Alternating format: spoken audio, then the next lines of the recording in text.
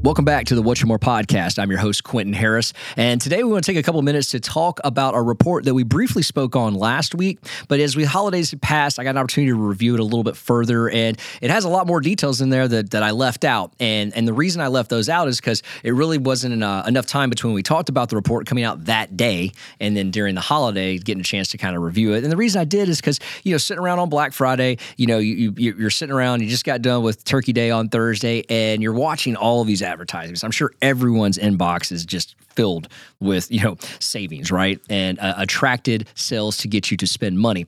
And I thought about, okay, between Black Friday and Christmas, this is one of the highest retail spending portions of the year.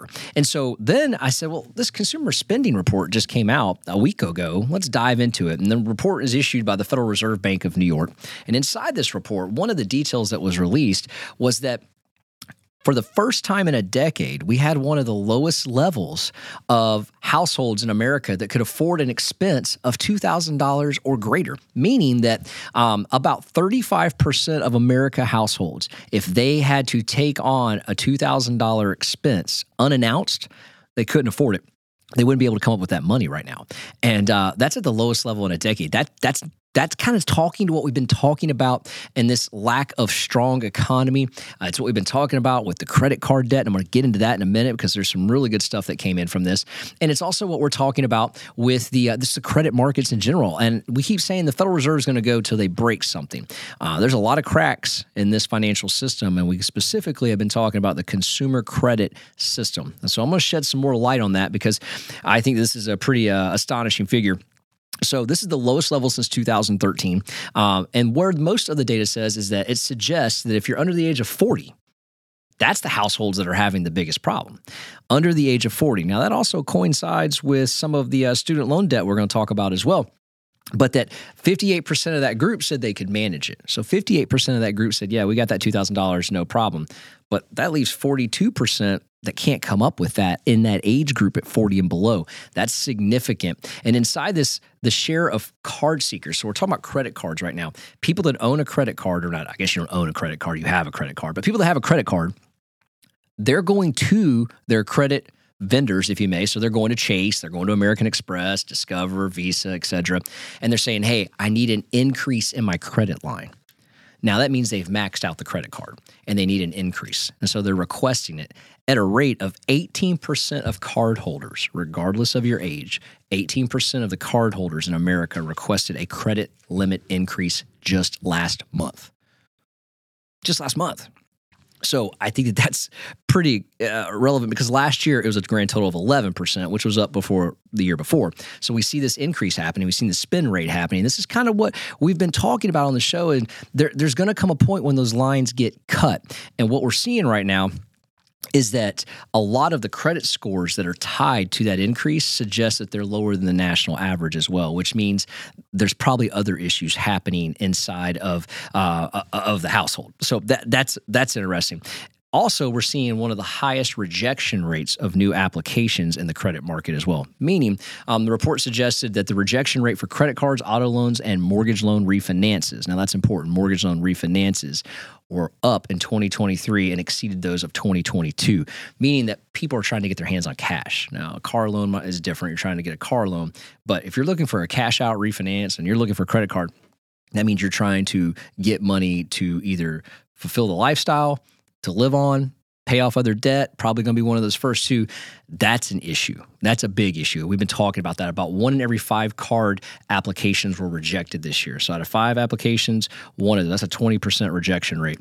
Refinance rejection rate was at 16% this year, up from 9.9% in 2002. And I think as we get into this next portion of what I want to talk about, this is interesting because the credit scores that are attached to those things I'm saying are suggesting that they are below the United States average, suggesting that there are issues of default going on in other areas. So an additional report we got to this was the report on, I'll pull it up as I'm talking, was on student loan debt.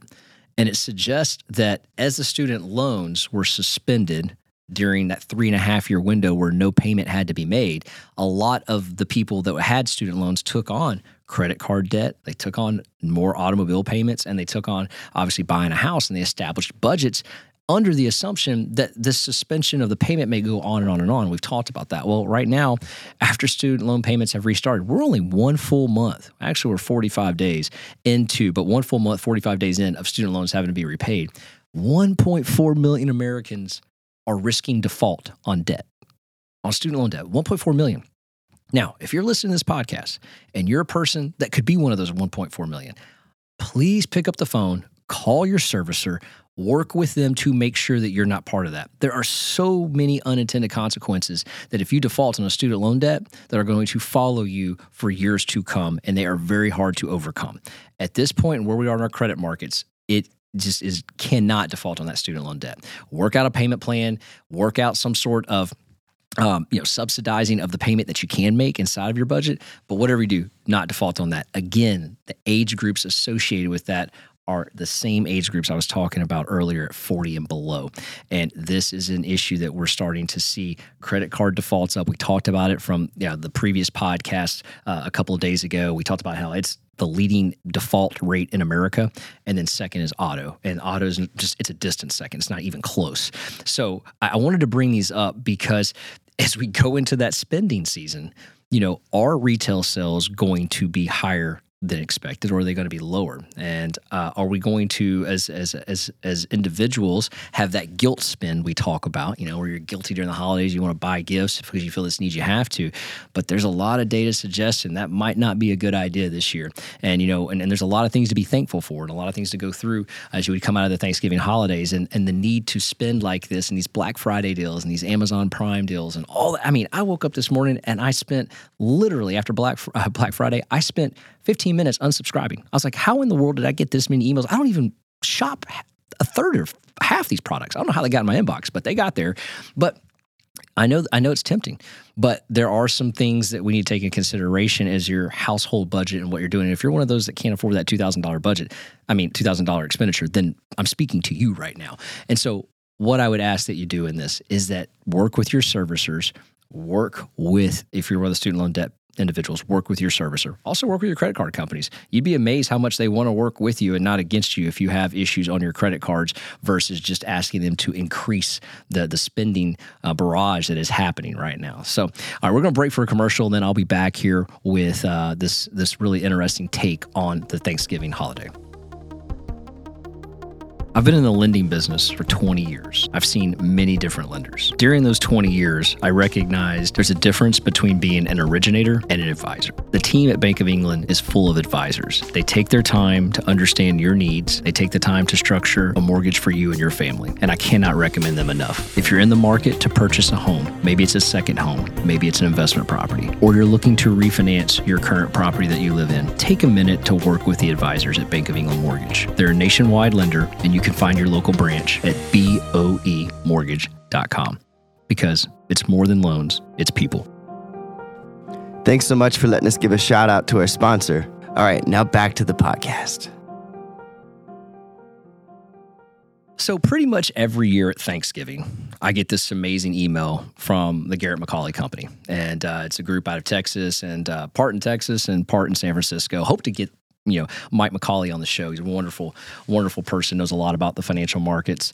But they send this email out, and they kind of add to it every year a little bit. But I've read this numerous times to my own team and to other, offices that I go and speak at. And the response is great. So I want to share this with you guys because, coming out of the Thanksgiving holidays, there's a lot of things to be thankful for, whether you're stuck in your house with your family and friends. And I say that funny because, my grandmother always said family's like fish. After 2 days, it starts to stink. So if you were one of those, I get it. If you had family in town, and God rest her soul, but she nailed that one. But I also look at how thankful we can be for the things that we currently have. First part of this podcast, we talked about the spend rate. We talked about, all these things that people are spending money on that they want. Some of it's maybe necessity to live, right? But I tend to think that we're overspending on items that probably we don't need as much of. So I got this because we always compare ourselves to other things, other people, things we want, who we are, who we aren't. And I love this because this really kind of sums up the Thanksgiving holiday. And I think about this right after Thanksgiving. And oftentimes I read this to my family as well. So without further ado, I'll go ahead and read this here. It's about 3 minutes. So it starts with, how's your health? Not so good. Give thanks you've lived this long. Are you hurting? Millions are hurting more. Visit a veterans hospital or a hospital for children to appreciate what you have. When you woke up this morning, were you able to hear the birds sing, use your voice, walk to the breakfast table, read your iPhone, your iPad, or whatever electronic device you take news in on? There are a lot of people today who are deaf, blind, paralyzed, or unable to speak. How's your financial situation? Not so good? Most people on this planet have no welfare, no food stamps, no pension, no health insurance. In fact, hundreds of millions of people in the world go to bed hungry each and every night. Are you unhappy? Go out of your way to smile at people you bump into during the day. And be kind to everyone, for everyone you might bump into could be fighting a hard, lonely battle of some kind. Are you unhappy with our government? Don't let it bother you. Our system has been saved over and over again by people who have worried about our nation. And worry not. You can still worship at a place of your choice, cast a ballot in secret, and criticize your government. Hundreds of millions of people live where that's not the case, where casting and criticizing the government leads to a midnight knock on the door. Are you worried about interest rates being so high? Are you concerned that your net interest margin keeps dropping? Are you discouraged by all the new regulations and the resurgence of the CFPB? Don't worry, things will work out. We're Americans, probably the most optimistic people in history. This is America where all things are possible. Your hard work and persistence got you this far, and that'll allow you to survive the current and future hard times. And let us be thankful for the troublemakers and agitators. People like Patrick Henry, John Stark, John Brown, Sam Adams, Tom Paine, Susan B. Anthony, and Martin Luther King Jr. Without them, we'd be a lesser country than we are today. Progress comes not from the contended, but from the people who push for something better. We should be thankful for the food before us and remember those who go without food. We should be thankful for the friends we have and remember those who are friendless. We should be thankful for our health and remember those with poor health. We should be thankful for our families and remember those without families. Let us be thankful for what we have and not be unhappy with what we don't have. Let us be thankful for who we are and not waste time thinking about who and what we wish we were. And let us also remember that while American families may look different than they did in the 1942 Norman Rockwell painting from the famous Thanksgiving scene, we all share common values as Americans. For let us be thankful during Thanksgiving and that time that we shared with our family. There's too much resentment, anger, and hate throughout this land. Let's remind ourselves that there is so much more we have in common as Americans than what divides us currently in this country. This is something we all need to focus on as we move into 2024. And even if our families just came to America, we should all be thankful for the pilgrims who survived those early years of hardship to eventually lead us to the greatest people and the greatest nation we are proud to be as Americans. Guys, I hope that resonates with you. I hope that you guys had a wonderful Thanksgiving, and I hope you get a chance to sit back, reflect on the gratitude and the things you have in your life. And I just want to say I'm very grateful for my producer, Charlie, for our friends and our family, and for our audience that tunes into this. Have a great rest of the week, and we'll see you back at What's Your One More. I got one more shot, I'm gonna make it. One more chance, I'm gonna take it.